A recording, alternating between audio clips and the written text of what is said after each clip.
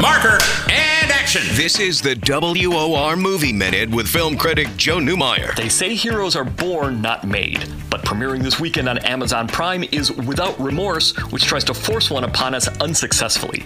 Based on a best-selling Tom Clancy novel, the film follows John Kelly, a former Navy SEAL played by Michael B. Jordan.